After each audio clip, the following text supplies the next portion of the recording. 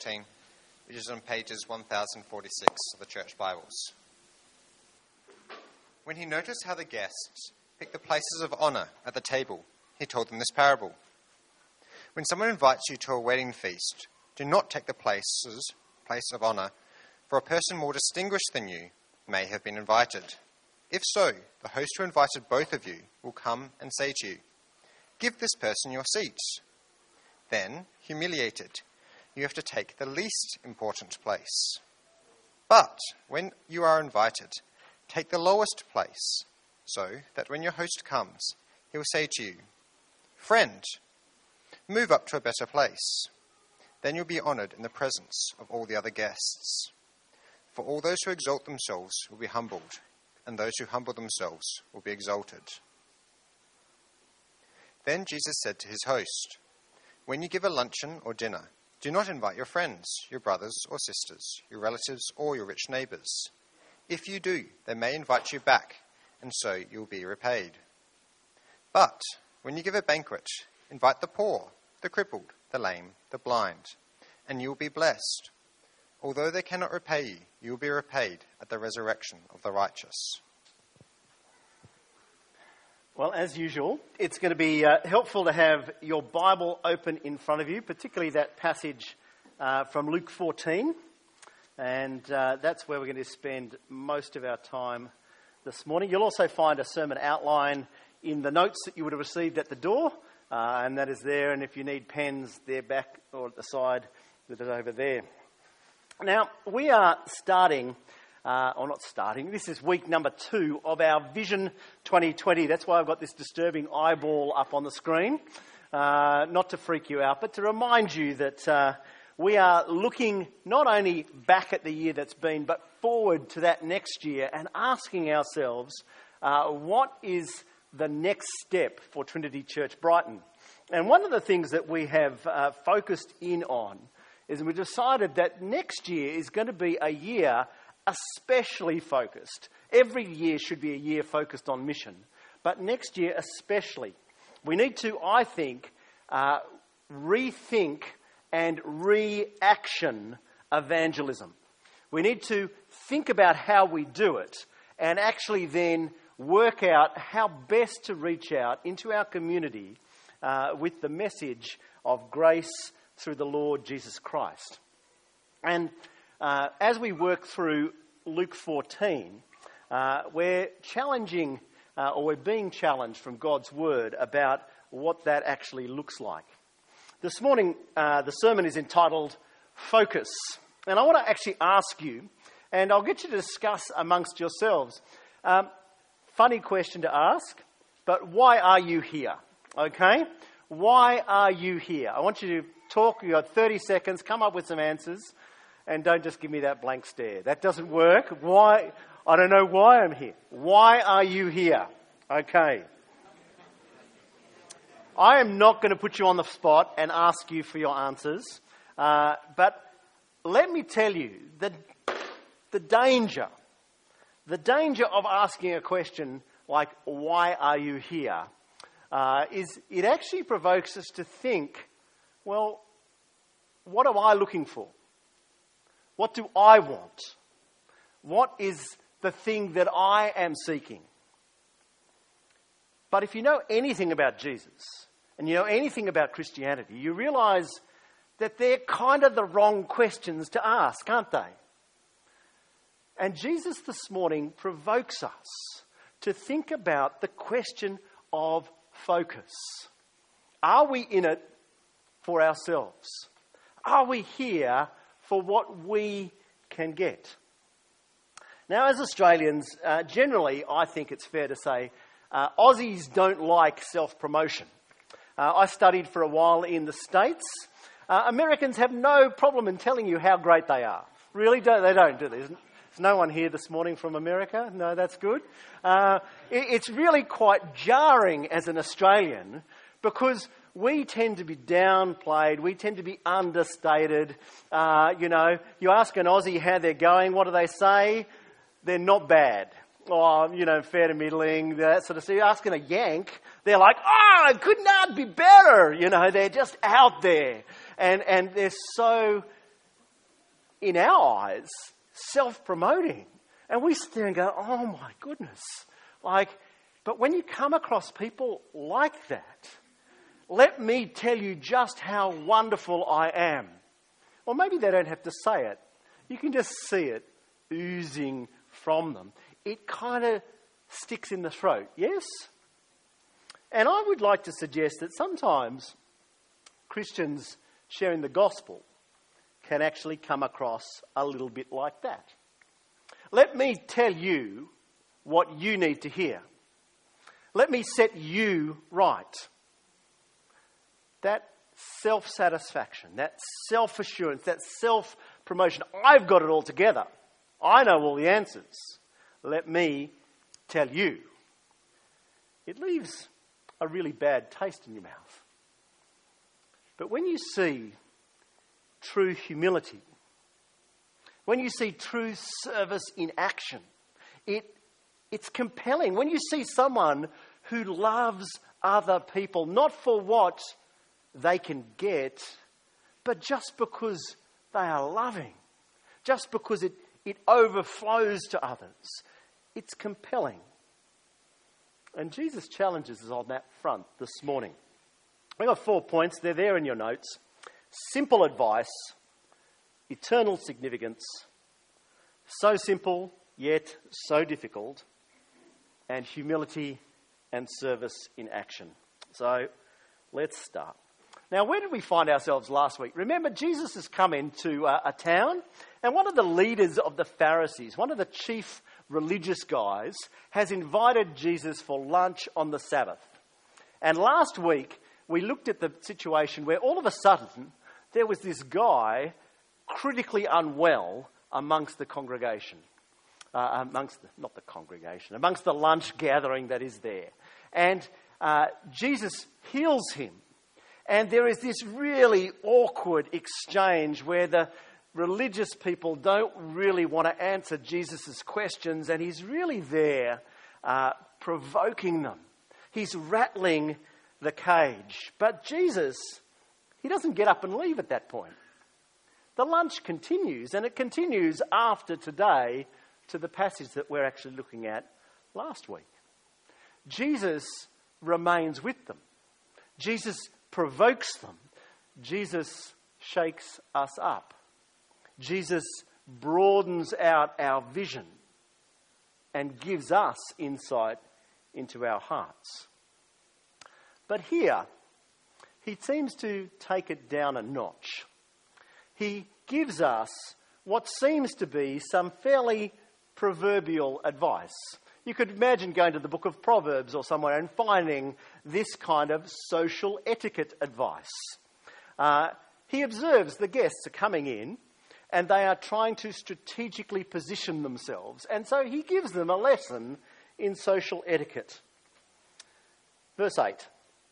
He says, when someone invites you to a wedding feast, do not take the place of honour, for a person more distinguished than you may have been invited. If so, the host who invited you both may come and say to you, give this person your seat.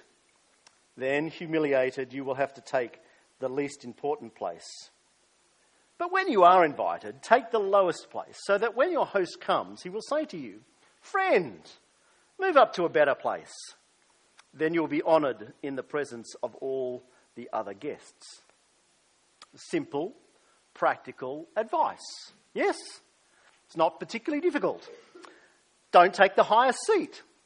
Imagine someone's going to come in, they're higher up the social pecking order than you, you're going to get bumped and you're going to have to do the walk of shame.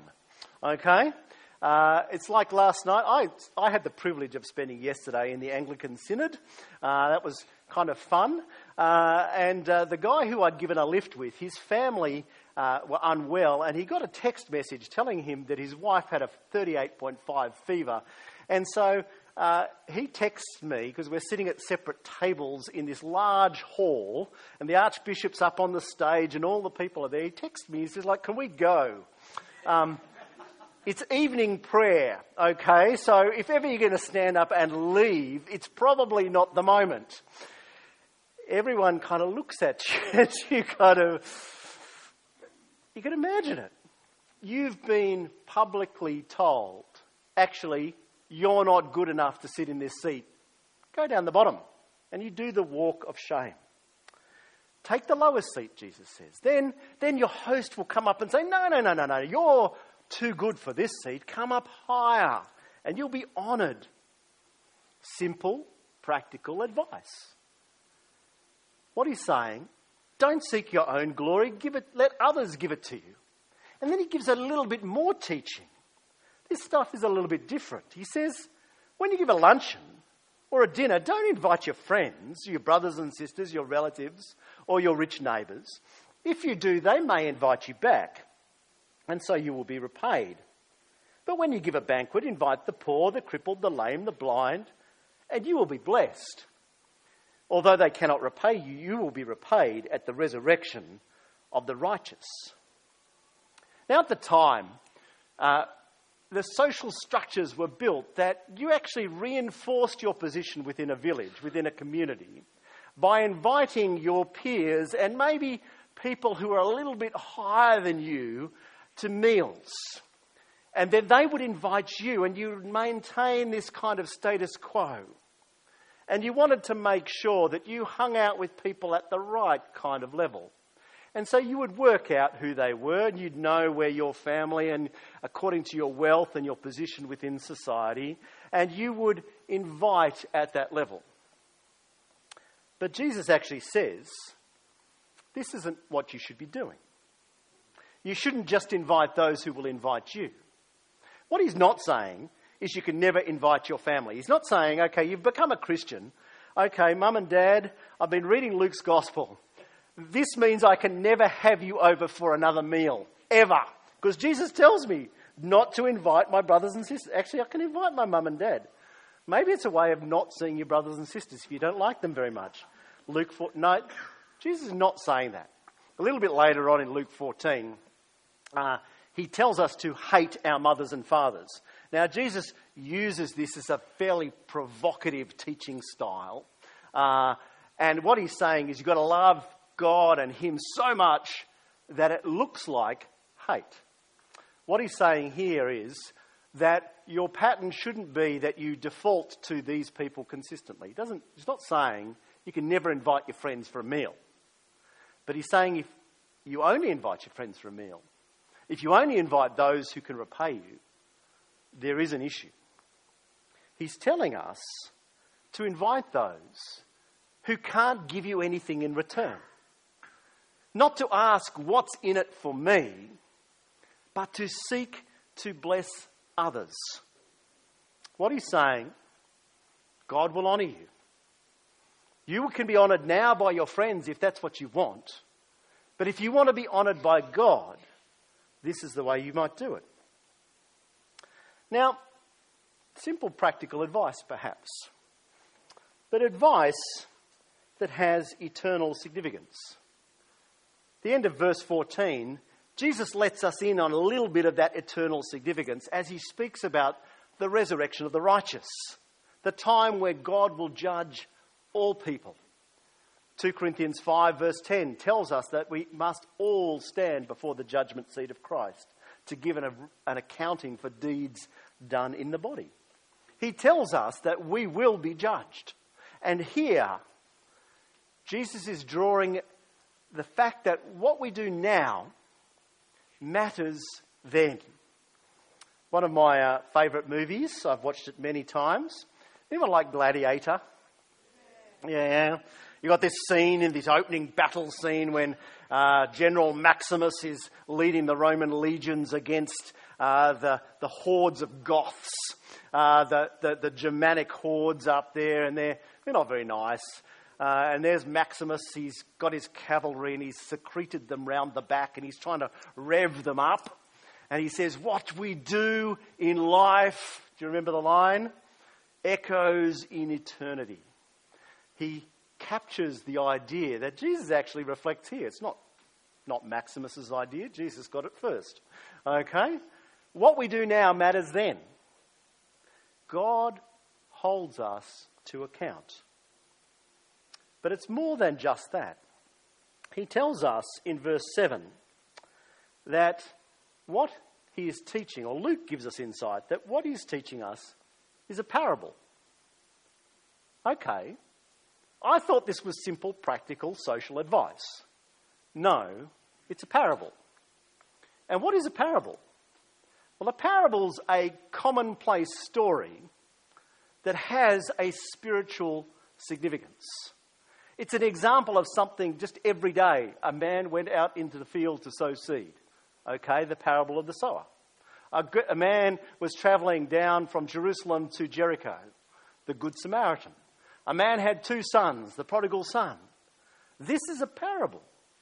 He's using an everyday example to make an eternal point. And what is his point? Well, he spells it out for us in verse 11. For those who exalt themselves will be humbled, and those who humble themselves will be exalted. Lift yourself up, you will be put down. Put yourself down, you will be lifted up. Now, if you know the Bible and if you know Jesus, this is not something that is unique to this particular passage. Luke 13, Jesus says, there are many who were last, they will be first, and the first who will be last. We've seen this before, haven't we? Matthew tells us, the one who wants to be great must be your servant, and whoever wants to be first must be your slave. If you want to be exalted, you must humble yourself. And if you exalt yourself, you will be humbled. If you want to be first, you've got to serve. Jesus speaks a theme that is throughout Scripture. He picks up on the idea that God and the kingdom is all about reversals. It's all about reversing the world's attitudes, the world's values, the world's evaluations. It's about turning things upside down. And Jesus here is challenging our way of seeing things. Because our culture does what's in it for me very, very well. Yes? We reduce everything down to commercial transactions these days. Okay?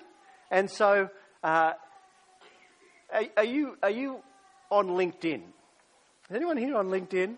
Okay, there's a few people here. Why are you on LinkedIn? Because you need to forge relationships with people who can be advantageous within your career. It's a relationship that is a relationship of advantage. I'm linked with you so I can get something from that. Or maybe you want to link with me because I've got something to offer you. Can I just say I've got about 2 LinkedIn offers in my life. No one thinks it's particularly advantageous to be connected to me. That's okay.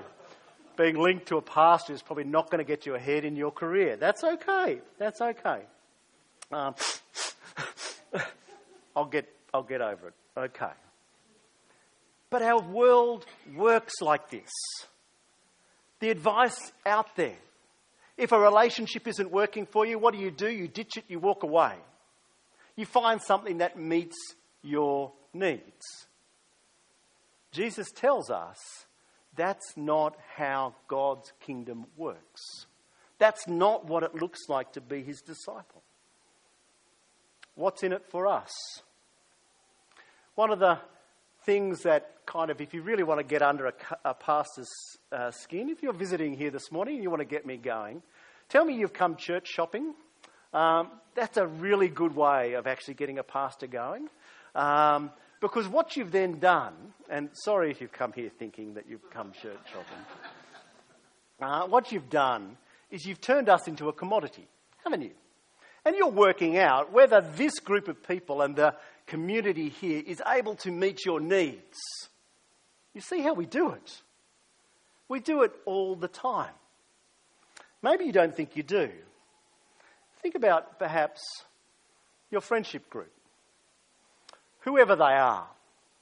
Generally, if you belong to a group, they're often people who have common interests. They're people who are like you, maybe the same kind of age. They look the same kind of abilities. You may think you're very open. You may think that you're not just in it for what's there for you.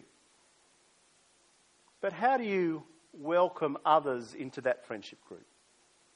How do you take the person who's different?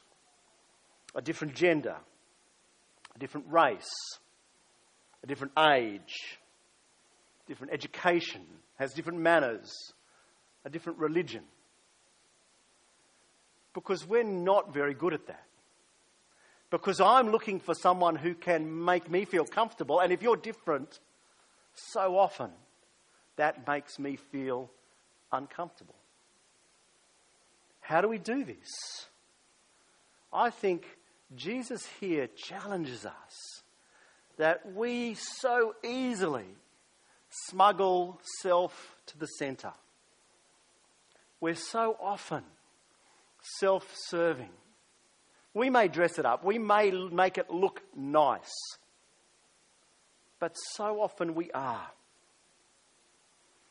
It's such simple advice he gives, but it is so difficult to do. If you're paying attention, you might notice the irony in Jesus' teaching here. Some people have noticed that Jesus is just telling you a different way to get ahead, isn't he? Okay? He's telling you that if you want to play the system in a different way, maybe a way that's more akin to us as Aussies, more akin to our culture, well, put yourself down and then others will lift you up. Put yourself in last place, then others will get you first, and I'll still get to first place. I just get there by a different way. You can read Jesus' teaching here as radically self-centered. I'll take the lowest seat so that the host will take me to the highest seat. I will invite the poor so that Jesus will give me the fat paycheck on that last day. See how we can read Jesus' teaching as ultimate self-interest. And you know, the horrible thing about that is it turns other people once again into objects. And so if I invite the poor so I get a reward, am I showing any compassion on the poor? No. I'm using them. I'm exploiting them. I'm making them serve my end. They're useful tools so that Jesus gives me the thumbs up on the last day. Do we do this with people? Do we focus on ourselves? Do we think that we could perhaps even use God like this? I do the right things by God so that He will give me stuff. He will give me the reward. He will give me glory. We can smuggle self to the centre of our Christian lives. And it's a problem. And the problem goes deep. The prophet Jeremiah spotted it thousands of years ago. The heart is deceitful above all things and beyond cure. Who can understand it? The heart is deceitful because we crave recognition, don't we? Even if the audience is just ourselves, even if we're doing it just to build ourselves up, I am a good person, I am a compassionate person, I am a righteous person. Maybe you don't use that language, but that's what you're saying. I am building a self-image. Others, we want them to praise us. I find this. It's interesting, I was having lunch with a friend during the week, and he's a friend who has that kind of brutal honesty. Have you got those friends? And he said to me a while ago, he said, Cameron, I think you're insecure. I'm like, okay. If I wasn't, I am now. But I actually went away and I thought about what he said. And I thought, mostly, I'd say, no, I'm not. But with particular people, I think I radically am. I think there is a need, not for everyone to love me, but I want particular people to tell me I'm okay. I worked it out. I've got a boss. He's not Jesus. He's called Paul. Jesus is my ultimate boss.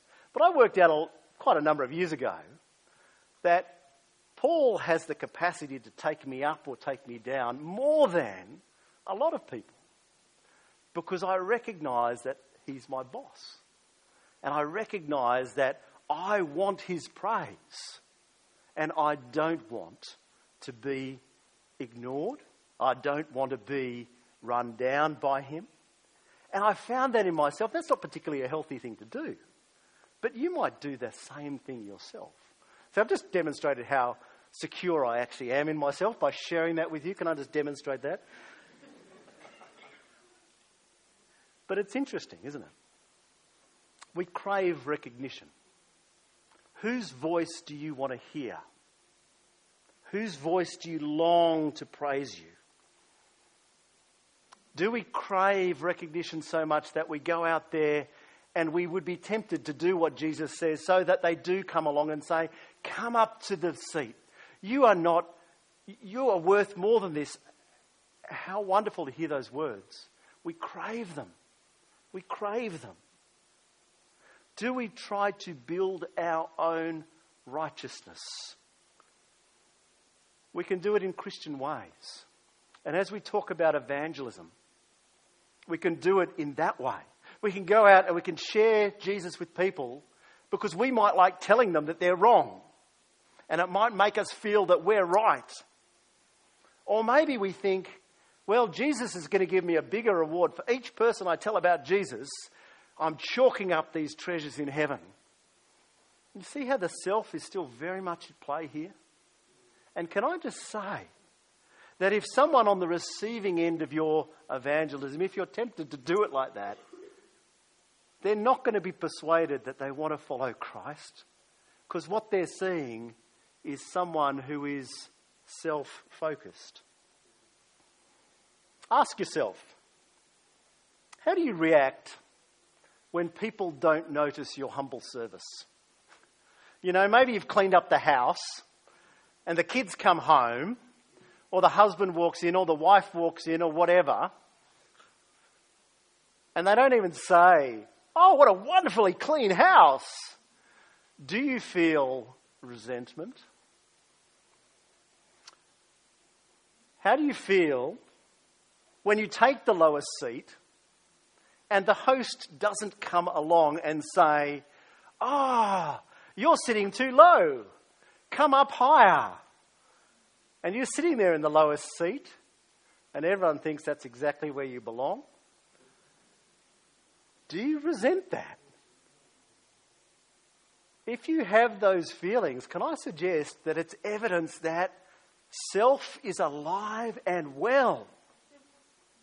If you throw the party for the poor, the lame, the crippled, the blind, and you know, because Facebook has told you that the cool kids are hanging out over there, and their party is way better than your party, and they don't invite you because you're hanging out with the people that don't really matter. Yeah, the losers, the dags, the people who don't have social capital. How do you feel about that? Fear of missing out. FOMO. Jesus challenges us that. He cuts across. He says, no. If you are in it for yourself, this is not how the kingdom works. This is not how the kingdom works. C.S. Lewis, in Mere Christianity, writes a whole chapter. I found out this morning that he didn't actually quote this quote. This is probably Rick Warren's quote, but I'd still give it to C.S. Lewis because he's better looking than Rick Warren. Anyway, humility is not thinking less of yourself. It's thinking of yourself less.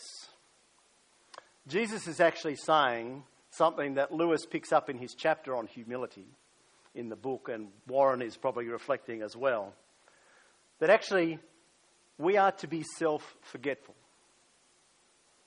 Because it's not about us. Humility is thinking about ourselves less. We actually need to think about where our focus is.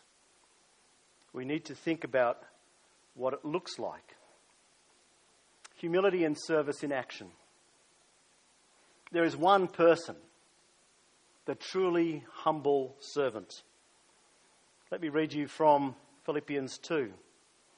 The one who, being in the very nature God, did not consider equality with God something to be used for his own advantage, thinking of himself less.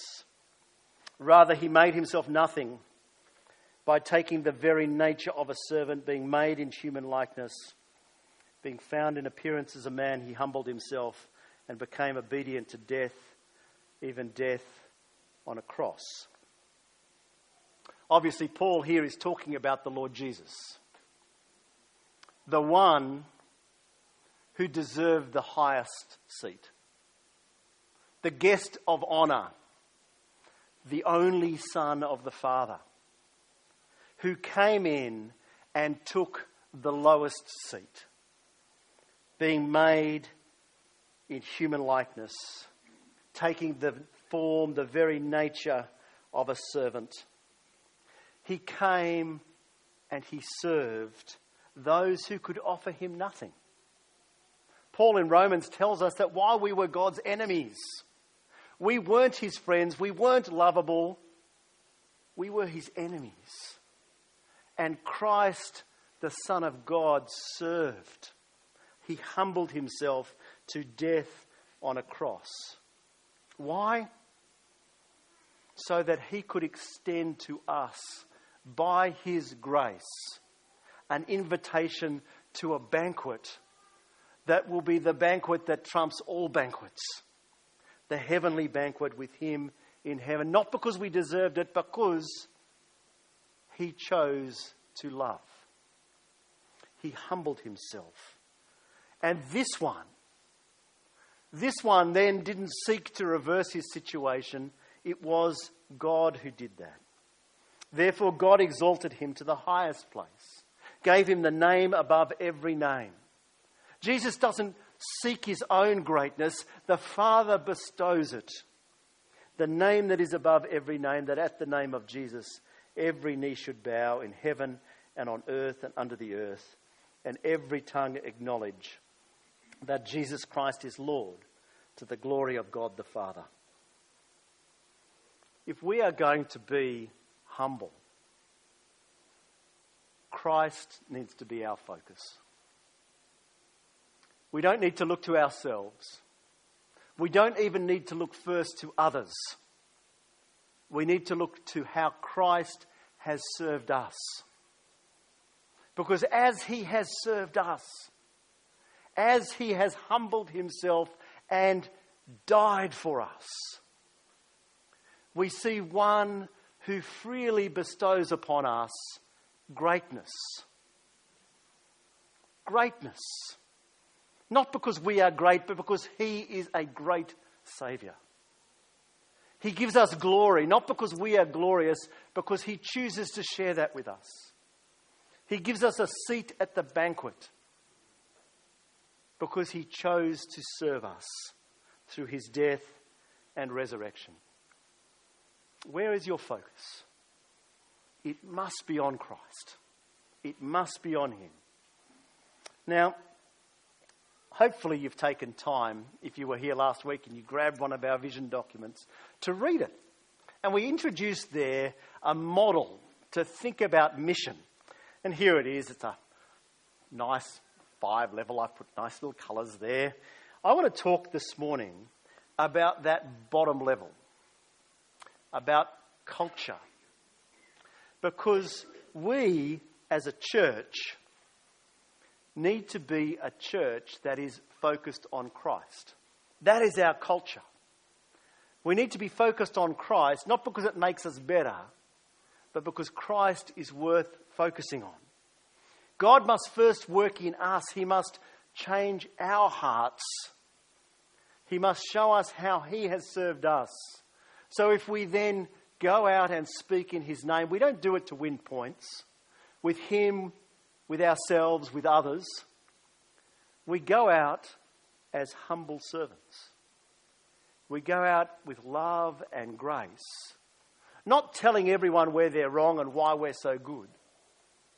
But as Spurgeon said, as beggars telling other beggars where to get food, where to get a feed.